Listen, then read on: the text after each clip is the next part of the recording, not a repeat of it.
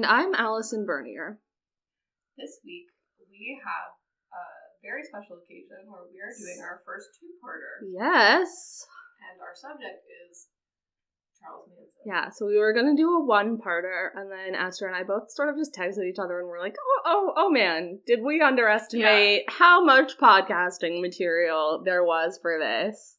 Yeah, we both have some, we'll say, light procrastination tendencies. That's crazy. What are you talking about, Astra? Usually I can, bang out some notes the day of, and it's good. I mean, I think it's good. I think we're pretty well-researched. Can't really do that with Charles Manson. No, fun fact, we didn't know.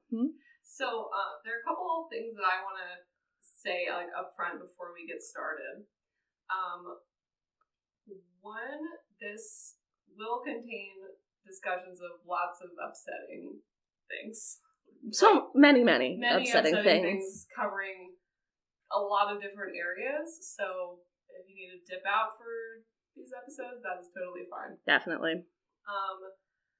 But if you are familiar at all with the Manson family, you should kind of know what to expect. The second thing I want to say is that I think that this is it's very hard to get the quote unquote facts right, because a lot of this relies on accounts from people like Manson himself, members of his family who are on drugs, doing LSD every single day of their lives, Vincent Bugliosi, who I don't think that either of us really knew until pretty recently that he was the prosecutor and the author of the foremost book on the Manson family. Messed up. That's messed up. So I think we're going to do the best we can to kind of cover a lot of our bases and kind of stay, as unbiased as we can. As unbiased as we can, but it is difficult for sure. The last thing I want to say, and this is a little controversial, Allison, is that I don't think that Charles Manson is a big, scary boogeyman, criminal mastermind. Interesting. What's your thought? I think that he was a racist misogynist who was very, very good at manipulating people and happened to sort of come into that at a time in the history of the United States where a lot of people were sort of ripe for being manipulated. Yes. But I think that a lot of this, we'll get into, Helter Skelter and, all of that stuff, but, a lot of this narrative around him, in my opinion, was constructed by Vincent Bugliosi in order to prosecute him, which we will get much more into in part 2. Definitely. Cool. So, Charles Manson was born on November 12th, 1934, to 16-year-old Kathleen Manson Boer Cavender in Cincinnati, Ohio. He was named Charles Miles Maddox. His biological father is probably a man named Colonel Walker Henderson Scott Jr. Lots of names in the 30s and 40s. And are we talking colonel that was his military rank? Or are we talking colonel that was... So, Kathleen filed a paternity suit against him in 1937 for abandoning her, essentially. Manson probably never met him or knew him. He was a con artist. He let Kathleen believe that he was an Army colonel when that was just his first name. So she married William Eugene Manson before Manson was even born, but she was pretty pregnant at the time. Okay. They got divorced very quickly afterwards. She often would leave Manson with babysitters while she went drinking. And in 1939, she was arrested with her brother Luther for assault and robbery. And she was sentenced to 5 years of imprisonment. Which, if I was 16 in the 1930s and, got tricked by a dude and, had a baby, I would probably be out drinking. Every night. Every night. So, Charles was placed with his aunt and uncle in West Virginia, and his mother was released on parole when he was 8, and he said this was the happiest time of his life. when she came home and was with him for a little while. Manson was a truant, and Kathleen would spend her evenings drinking. She was arrested again, but was not convicted, and then they moved to Indianapolis, and she was married again in 1943.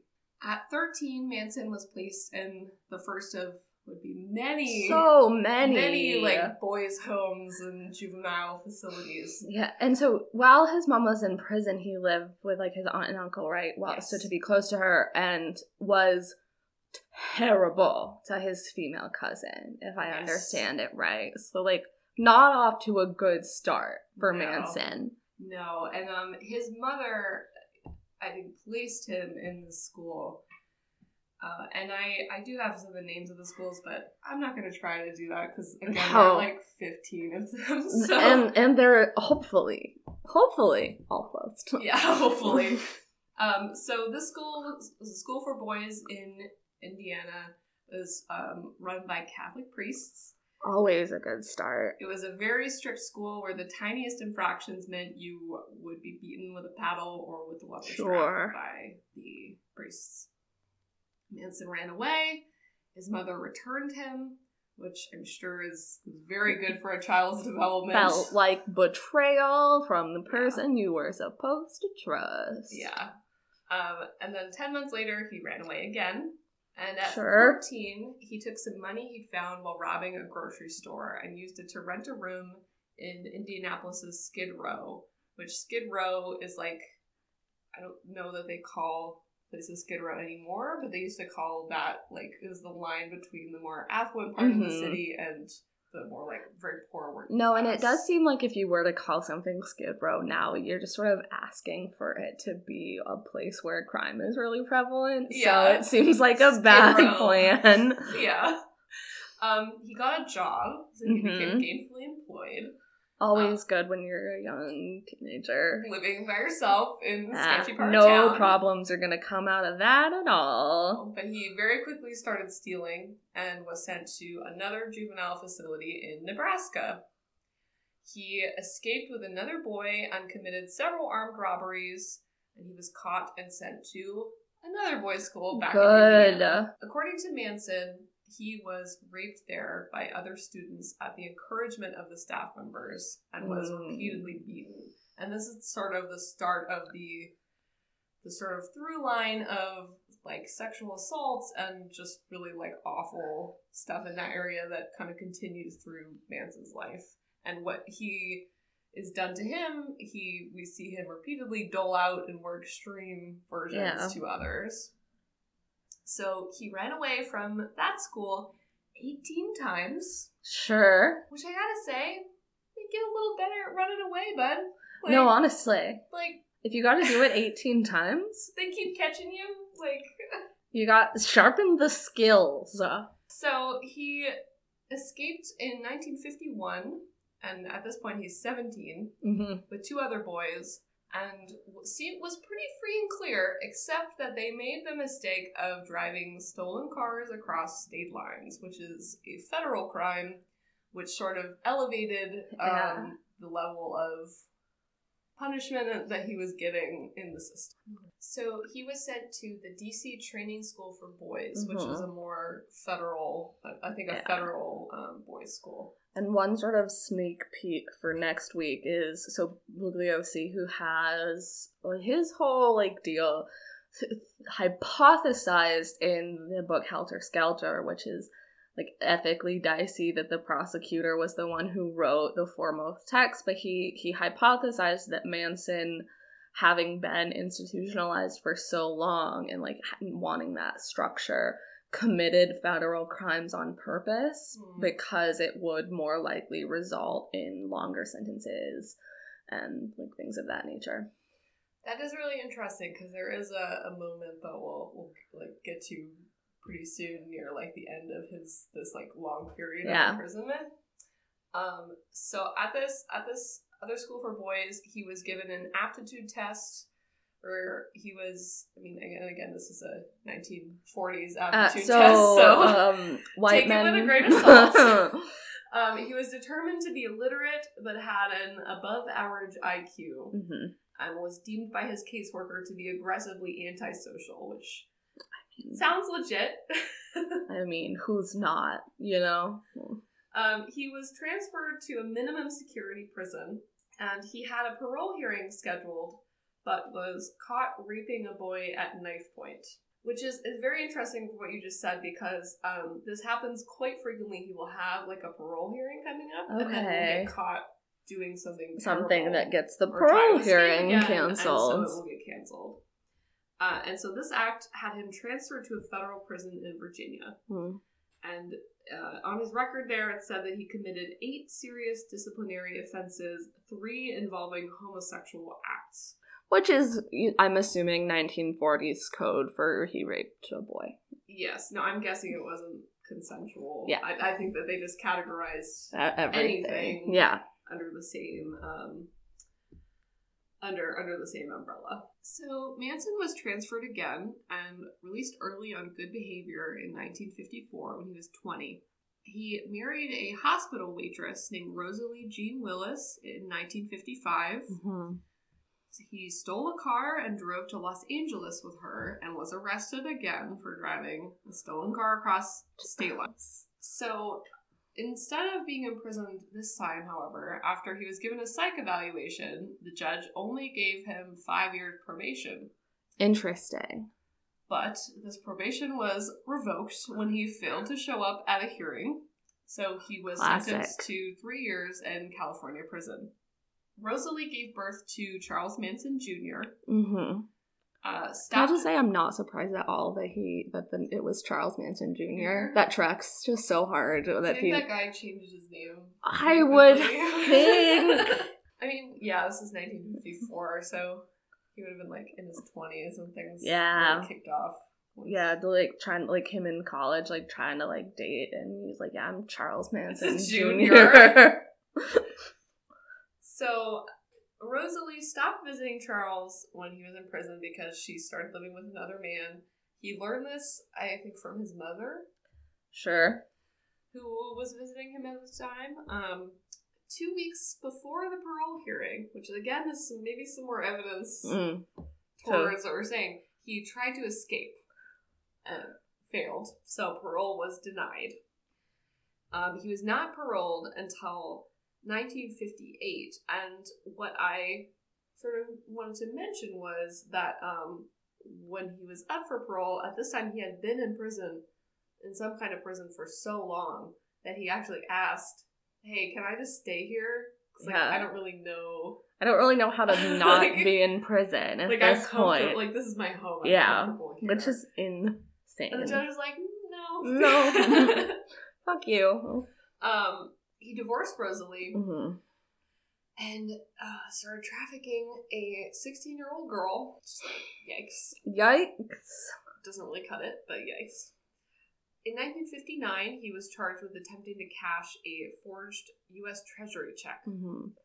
He received a suspended sentence after a young woman named Leona, with an arrest record for prostitution, said that they were in love and that they would marry if he was free.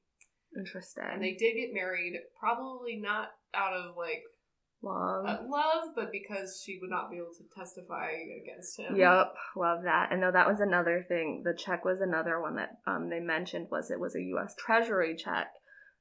And so it carried a really strict penalty versus just a personal check. Yeah, it does seem, there does seem to be a degree of intentionality. Yeah. So he took Leona and another woman to New Mexico for prostitution.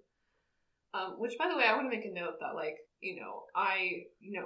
we call sex workers, but in this context, to me, there is a degree of non-consensuality going on here. No, a sex worker is a very valid choice to do for your job if that's what you want to do. But if someone's forcing you to do it, that's a whole different thing. This is a very manipulative man who basically ascended to where he thought out of manipulating and abusing woman after woman after woman. So he was arrested in Texas and was ordered to serve his 10-year sentence for the check cashing charge. Yep.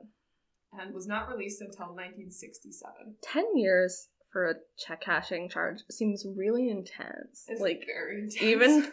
even just like federal sentences are like a little intense at their core, but like that's a lot. Well, I wonder if his record had anything to do with Great point.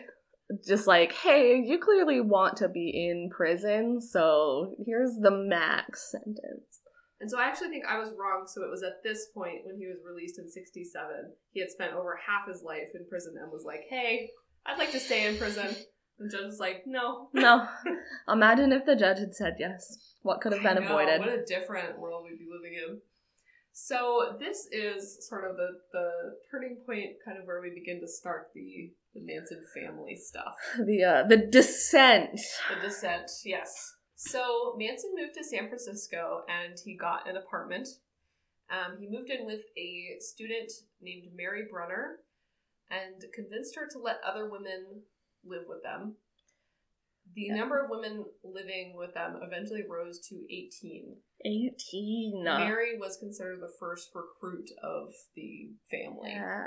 He established himself as a guru in 1967, which was, of course, the Summer of Love, the sort of hippie social movement that was going on in the West Coast. And so it was much easier then, even if you were like this disgusting, unwashed, like almost preferable almost, if you're disgusting and unwashed to be convinced girls that you're a guru. Exactly. So he gained a large group of followers pretty quickly and started calling himself Charles Manson. He taught his followers that they were reincarnations of the original Christians and styled himself as the reincarnation of Christ. And the Manson family began roaming around in a van along the West Coast. They did this for a while, and then they lived in Topanga Canyon, where a community of hippies had sprung up. Topanga Canyon was very undeveloped at this point. Mm-hmm. The roads were unpaved, and people living out there maintained the houses themselves. The hippies' like wet dream. Yes. And Mary Brunner gave birth to a son in 1968. So he has 2 children that we know of at this point. Okay. So now we started getting to some interesting stuff. Mm-hmm. So Charles Manson met Dennis Wilson, a member of the Beach Boys. Ooh. The way that they met was that Dennis Wilson picked up 2 of the women of the Manson family while they were hitchhiking and like on drugs. Interesting. And he brought them back to his house to like give them a place to... Can I just say, I'm really glad hitchhiking seems to be a thing of the past. So he brought these women back to his house and he left. And when he came back, Manson was standing in his driveway. Sure. And also had brought 12 more members of the family to the house, mostly women. And the way that this encounter is said to have gone is that Wilson saw this, very scary-looking, scraggly dude. Just like this creepy little short guy. I was like, hey, are you gonna hurt me? And Manson was like, no, man, and started kissing his feet. But apparently that was enough for Wilson. He's like, because I'm sold. They started hanging out. No. And the family started staying at Wilson's house. So is it, confirmed that Wilson was a member of the Charles Manson family? I don't know that he was so much a member. It kind of had a way of making it very hard to say no to him. Interesting. And so I think that he just kind of brought all these people and were just like, hey, man, and they just, never left. He couldn't say that. Exactly. Wilson ended up paying around $100,000 for various expenses. Really? While the family was there, including gonorrhea treatment and an uninsured, as I say, gonorrhea treatment, not for him. He paid for the treatment of all the Manson family. And he also had to pay for a uninsured car of his that they wrecked. He also paid for Manson to have studio time to record his music. That's amazing.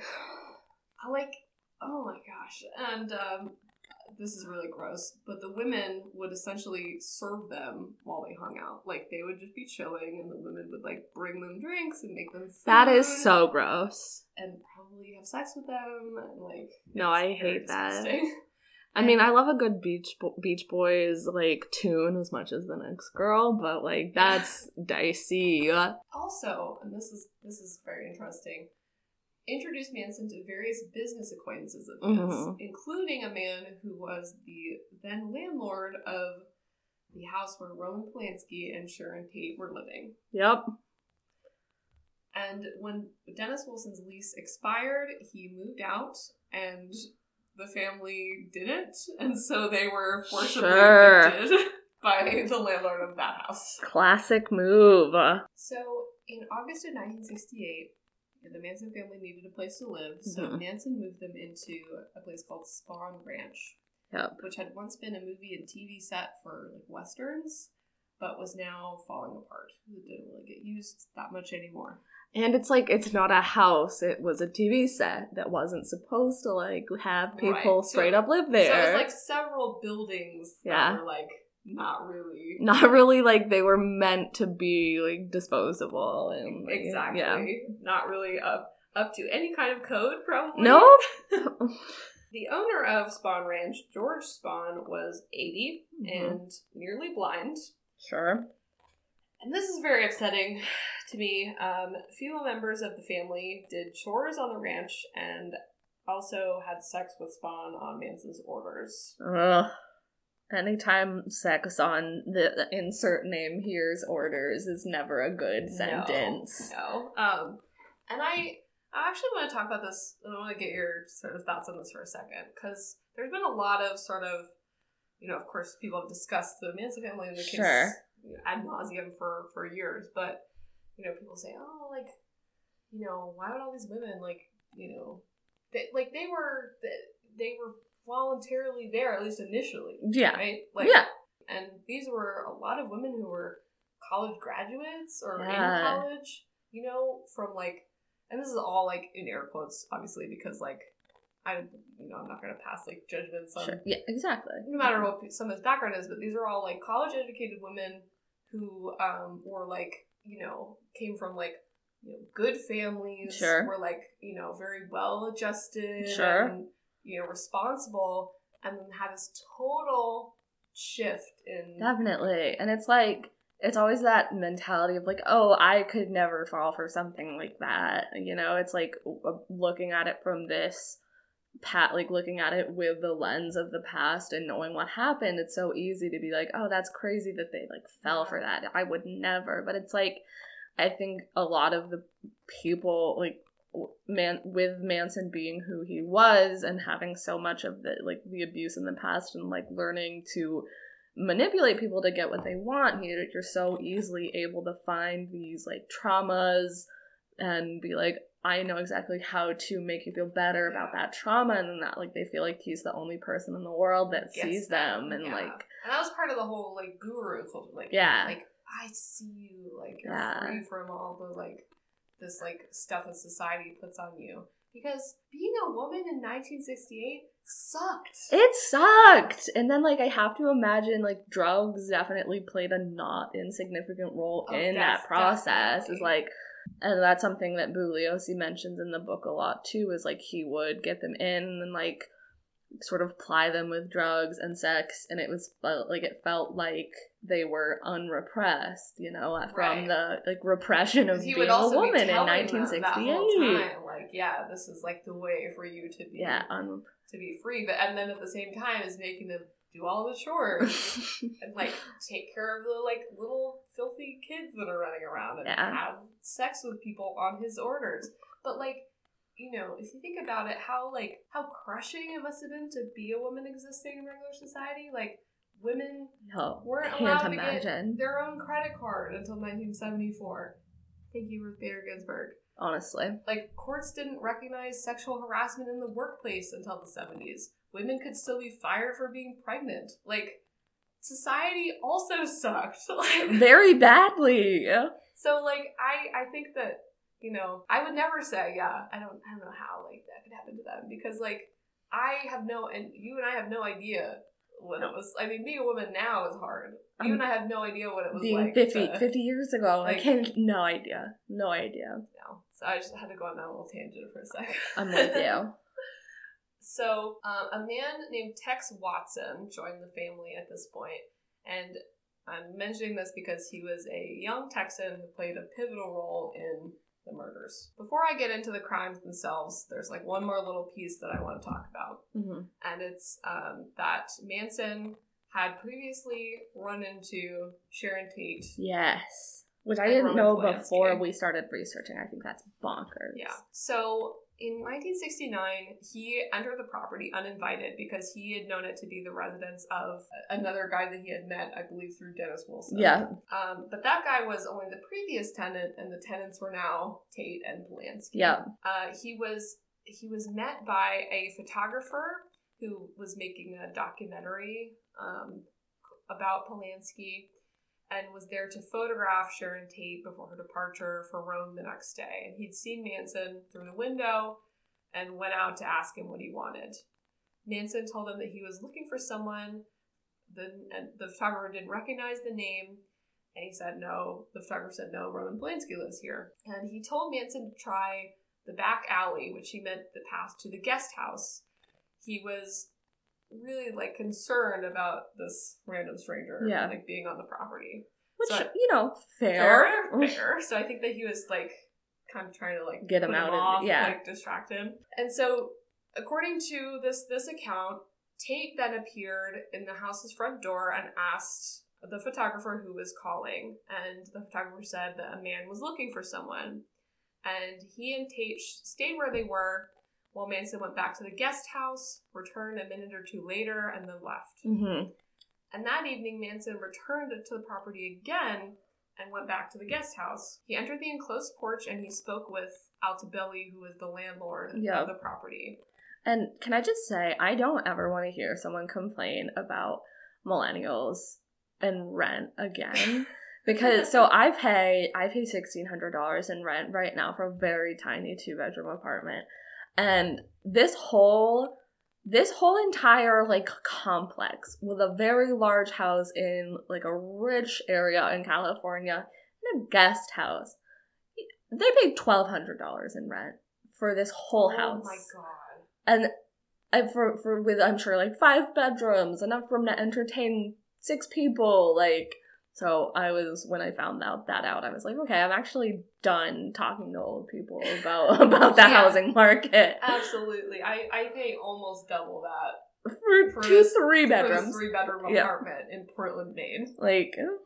I'm upset. So this was consistent with Bugliosi's findings that Manson had been on the Tate Polanski property before, prior to the crimes. The landlord told Manson, the guy you're looking for doesn't live here anymore. He told Manson he didn't know the address even though he did. Later, the landlord said that, he had met Manson through Dennis Wilson. So essentially, Manson came looking for this guy who didn't live here anymore. Mm-hmm. The landlord of this property, they weren't friends. He had only met him, one time and was putting him on. Wasn't get the fuck out of here, but was kind of gently pushing subtly him away. Being hey, get the fuck out of here. Yeah. But the important part was that he saw Sharon Tate, and he knew that the guy he was looking for didn't live there anymore. Yeah. And the landlord asked that Manson not disturb his tenants anymore. Reasonable. And the next day, he flew with Sharon Tate to Rome. According to him, Tate asked him whether that creepy-looking guy had gone back to the guest house the day before. Okay. It was just, a little chilling. Now, we have just a couple other crimes before we get to the big stuff. Mm-hmm.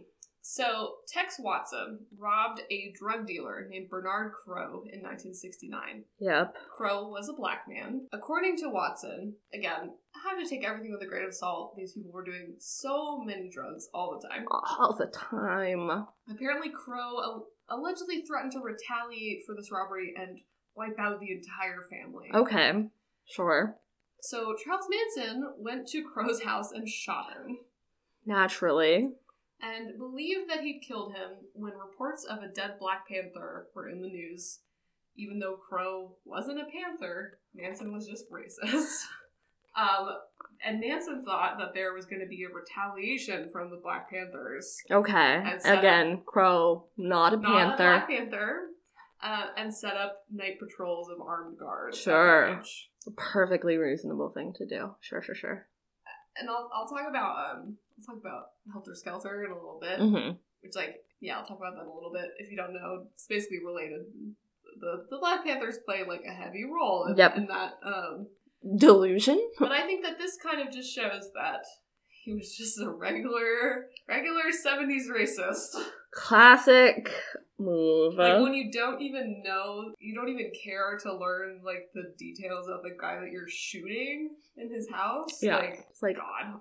And so now we are going to talk about poor Gary Allen Hinman. So Gary Allen Hinman was a music teacher and a PhD student who had, I think, befriended members of the family. Who's kind of gotten a lot of people had, just met this guy and was like, hey, this is kind of fun. Hang out with them. Because I can imagine if you... free love guy. Yeah, exactly. Yeah. Back then you spend a day or two and you're like, yeah, this is cool. Yeah. But Manson believed that Hinman was wealthy and had a lot of assets and stuff. Every PhD student I've ever met, just rolling in cash. He sent members of the family to Hinman's house to convince him to join the family and turn over all of his assets to Manson. And Hinman is like, sorry, what assets? Yeah. They held him hostage for 2 days. Holy fuck. And he held out and refused, because he didn't have any money to turn over. Before Manson showed up, was like, what the fuck is taking so long? And ordered Hinman to be killed. Sure. So he was. And they used Hinman's blood to write political piggy on the wall and to draw a Black Panther symbol on the wall. Oh. Again, regular racist. Just regular old, not actually capable of inciting a race war, just racist. They were just plain old racist hippies. So, in magazine interviews, one of the members of the family who was there, who killed Hinman, said that he had actually gone there to recover money paid to Hinman for drugs that were supposedly bad. Mm-hmm. And that the other members of the family went along, didn't know what was going on.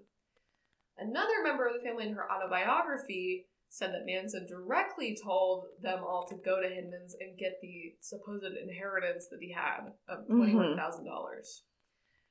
And she said that 2 days earlier, Manson had told her privately that if she wanted to do something important, she could kill Hinman and get his money. Okay. And this man who was at the murder, Beau Soleil, was arrested after he was caught driving Hinman's car. And police found the murder weapon in the tire well. So nobody ever said that these people were intelligent. Excellent criminals. So now we're going to talk about the Tate murders. Yep. August 8th, 1969. Tex Watson took several members of the family back to the house of Roman Polanski and Sharon Tate. Watson claims that Manson had instructed him to go to the house, destroy everyone in it, and to do it as gruesomely as you can. And he told the women to do what Watson told them to do. The people at the house that evening were Sharon Tate, who was 8.5 months pregnant. Yes. Her friend Jay Sebring, a noted celebrity hairstylist, a friend of Polanski, and the friend's girlfriend, who was the heir to the Folgers coffee fortune and the daughter of Peter Folger. Polanski at the time was in Europe working on a movie. They arrived just past midnight, and Watson climbed a telephone pole near the entrance gate and cut the phone line. The murderers backed their car to the bottom of the hill, and they walked back up to the house. They thought that the gate might be electrified, so they climbed an embankment and entered the grounds that way.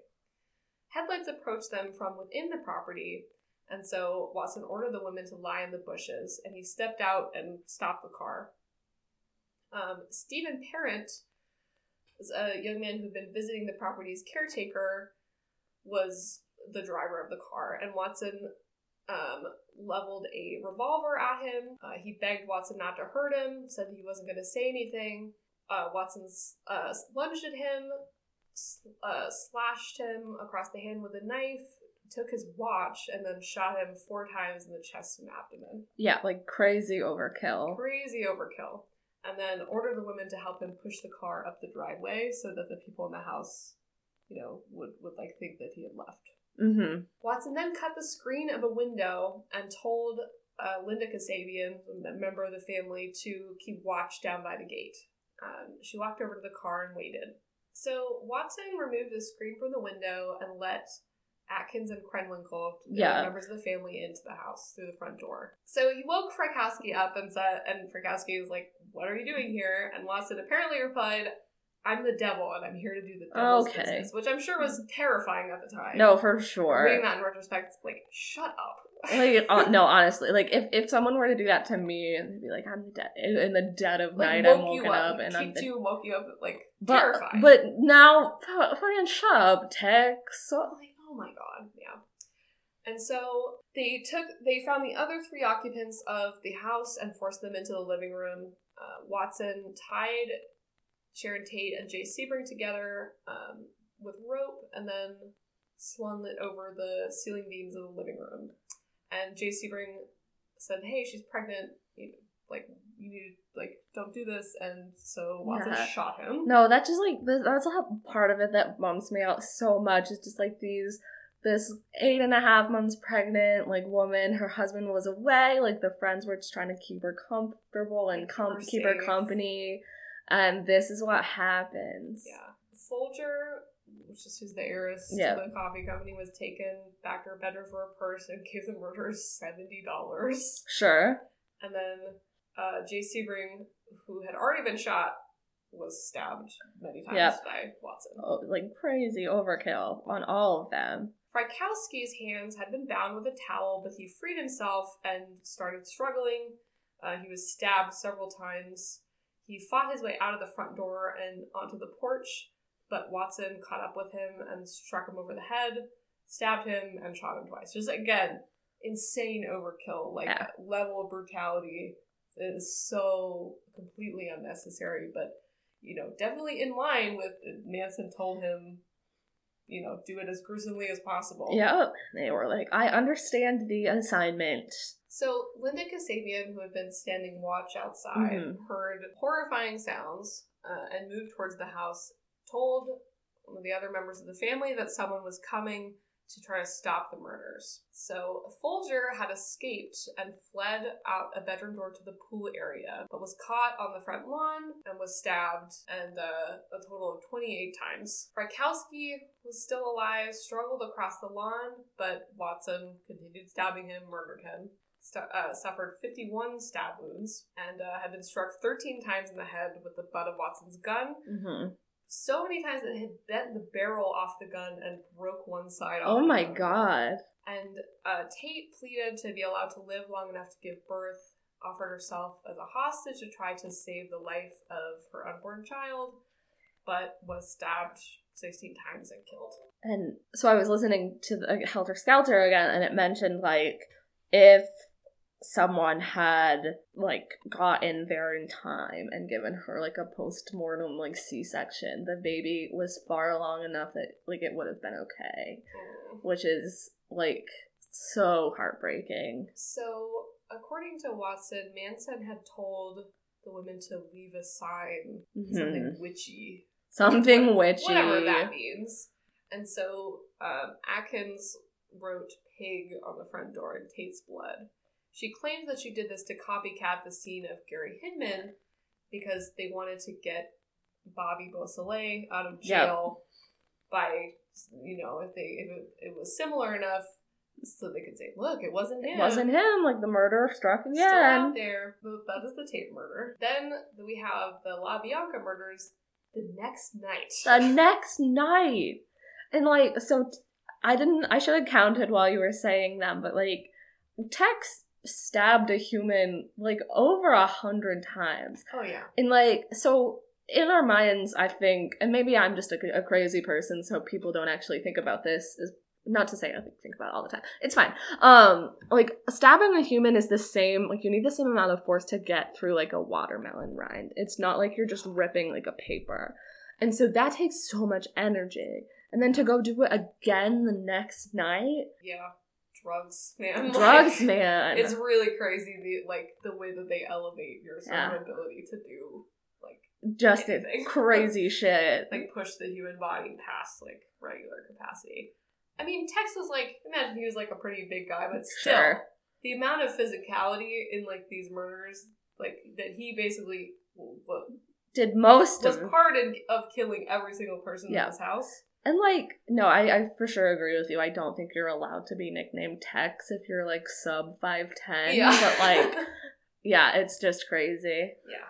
So, the next night, the 4 murderers, including Manson, Leslie Van Houten, and Clem Grogan, went for a drive. Manson was allegedly very displeased with how the Tate murders had gone. Sure. You know how when you tell your lackeys to murder someone and they do it wrong? They do it wrong. Fuck. He told Linda Kasabian to drive to a house that was located next to a place that they had gone to a party the year before, which, like, I don't know if it would be better if he was, like, purposefully targeting people, but the fact that he's just so callously, like, yeah, we're just gonna go, like, I've just been there before, so... Yeah. Which I guess, like, does, in my mind, it does sort of help Bugliosi's race war, like, trying to incite a race war theory where it's just, like, you kind of want to make it seem as random as possible, but also, like, I don't think that was it. I straight up just think Manson was like, I'm angry that I had a bad childhood, so I'm gonna make everybody else miserable too. I don't think that he really thought that far ahead. Yeah. Like, he's like, we need to go kill some more people. Where should we go? I went there before. We'll go next door. Yeah. Like, I really think it was just that, like, complex of a thought process. Manson, buddy. So, the house that they went to belonged to a man named Leno LaBianca and his wife, Rosemary. Which, total tangent. Rosemary LaBianca, beautiful name. Oh my gosh, so good. So good. So good. So, according to Atkins and Kasabian, Manson disappeared up the driveway and said that he had tied up the house's occupants. According to Tex Watson, he had gone in with Manson to help tie up, which, like, I don't know how much that... I'm leaning towards believing Kasabian, but... I don't know. I think that Watson just liked to be involved. He was like, yeah, I was definitely helped. I was Charlie's favorite. Yeah. So, the other members of the family entered, and Manson ordered they should be killed. Mm-hmm. The couple. And, naturally. Watson had complained to Manson about the inadequacy of the previous night's weapons and sent the women from the kitchen to the bedroom where they had brought Rosemary again. Mm-hmm. He went to the living room and started stabbing Leno LaBianca with a chrome-plated bayonet. I love that, though. The creativity. So extra. So extra. He heard a scuffle in the bedroom and then went in there to discover Rosemary LaBianca keeping the women at bay by swinging the lamp that had been tied around her neck, which is so badass. So freaking badass. Rosemary. And then he stabbed her several times with the bayonet, returned to the living room, and kept attacking Leno. Again, so hard. For kill. Like, I don't know what happened to make all these people so angry, but we need it to be dialed back. Yeah. He then carved the word war into Leno LaBianca's abdomen. Oh, I hadn't read that. I hadn't heard that. That's nuts. Watson returned to the bedroom and found Krenwinkel stabbing Rosemary with a knife from the kitchen. She was stabbed approximately 16 times. Van Houten claimed at trial that Rosemary was already dead when she stabbed her. Yep. Evidence showed that many of the, ready for this number? Mm-hmm. 41 stab wounds had in fact been inflicted post-mortem. Watson then cleaned off the bayonet and showered, while Krenwinkel wrote "Rise" and "Death to Pigs" on the wall, and "Helter Skelter" on the refrigerator door, all in LaBianca's blood. Can you just, like, imagine being the Beatles when they're like, look, pals, we got nothing to do with this. She then gave Leno LaBianca 14 puncture wounds with an ivory-handled carving fork, which she left jutting out of his stomach, and planted a steak knife in his throat. Why? So, Manson drove the other 3 family members who had left the ranch with him that evening to the home of an actor. He then left them there and drove back to the ranch leaving the LaBianca killers to hitchhike home. Jesus. According to Linda Kasabian, Manson wanted his followers to murder the actor in his apartment, but Kasabian claims that she thwarted this murder by deliberately knocking on the wrong apartment door and waking a stranger. They abandoned the murder plan and left, but yeah. Damn. I think that's where we're gonna leave you there for this week, and lot to sit with. And next week we're going to start with some theories about these murders, and then Allison is really gonna dive into what the police thought was going on, and what happened at trial, and why the police in the 70s sucked. Yeah. But for our legal fun fact of the week, I've got a doozy. I'm gonna tell you about the serial killer, or the prolific criminal called the Phantom of Heilbronn. Fancy it. Also, alternatively, the woman without a face. Oh my. Yes. Okay. So the very prolific criminal. I don't know if you guys all watch as much Criminal Minds as I do, but it is a prolific addiction. And so we hear on Criminal Minds all the time about how, like, criminals of this, like, nature will like, you're a robber, or, like, you're an armed robber, or you're, like, a serial killer, and you kind of do the same crime over and over again. Not her. Not her. She liked to mix it up. She liked to keep it spicy. Allison, was she a girl boss? Very hard. Very much. That's really, we should change the name of this segment to Criminal Girl Bosses. Well, we'll see though. Okay, so a couple of crimes. And she left her DNA all the fuck over the place. But, like, wasn't in the system. So they were like, oh, sick, we've got DNA. But then, like, wasn't in the system, so they couldn't run it, you know? So a couple of crimes that she was associated with. She left her DNA on the cup after killing a 62-year-old woman in Germany, and I'm not going to try and pronounce the name of this German town because I know my limits. But this was in 2001. And then 2001 and on, she left her DNA on the kitchen drawer after killing a 61-year-old man. Okay, so like maybe we're getting like old people serial killer vibes. Mm-hmm. But then DNA is on a syringe containing heroin. Just like, yeah. Okay. And then a toy pistol after a robbery of a Vietnamese gemstone trader in France. So mobile too. A mobile, yeah. And then some DNA on a stone used for smashing a window during a burglary. And then, like, in 2007, some DNA left at a burglary at an optometrist's office. Like, 20 burglaries and thefts of cars and motorbikes all the time. So the police are like, okay, so we have this woman's DNA all over the place. Who is she? And so the investigation was like, oh my god, we need to find this woman. She's committing, like, numerous, hundreds and hundreds of crimes over 3 countries. Like, we need to find her. Wow. And, okay, so I want to see, do you have any guesses about the Phantom of Heilbronn's identity? Oh, man. I'll think about this for a second. No, I literally don't. No, okay, so, curveball. The Phantom of Heilbronn was not a criminal at all. She was the person who worked at the cotton swab factory for the crime scene techs who collected DNA. God. And so, like, so the police were like, oh my god, this crazy, like, criminal, like, has done so much stuff. And, like, she works with international crime. She, like, would change her crews every time she did a new crime, and, like, she'd do it with different people. And all of the people that were caught, they were like, who is the Phantom? And they were like, we don't know what you're talking about. There was no woman with us. And they were like, you're lying. You're protecting her. And I'm just like, Occam's razor was a well-accepted theory by 2000s. It's just like a phantom that got hundreds of... She was just a girl contaminated and worked at a cotton swab factory. Oh my god. Yeah, and that's... How long did it take them to figure that out?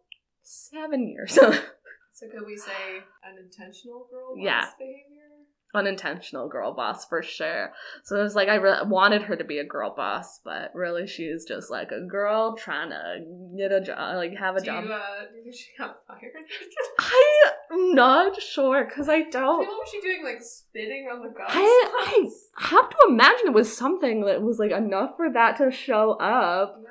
But running her fingers over just like really like breathing on them. ASMR. But yeah, and then I think that this precipitated sort of a switch to making sure that they're using really specifically designed for collecting DNA and just like really like clearly been sterilized before they get kind of things for crime scene investigation, which is just awesome. It's really good that they did that. Oh my. Well, that was a very fun fact. Thank you. Yes. So, yeah, you can find us on Indicted Pod on Instagram. And our Manson Part 2 will be dropping on August 16th. Have a great day. Bye.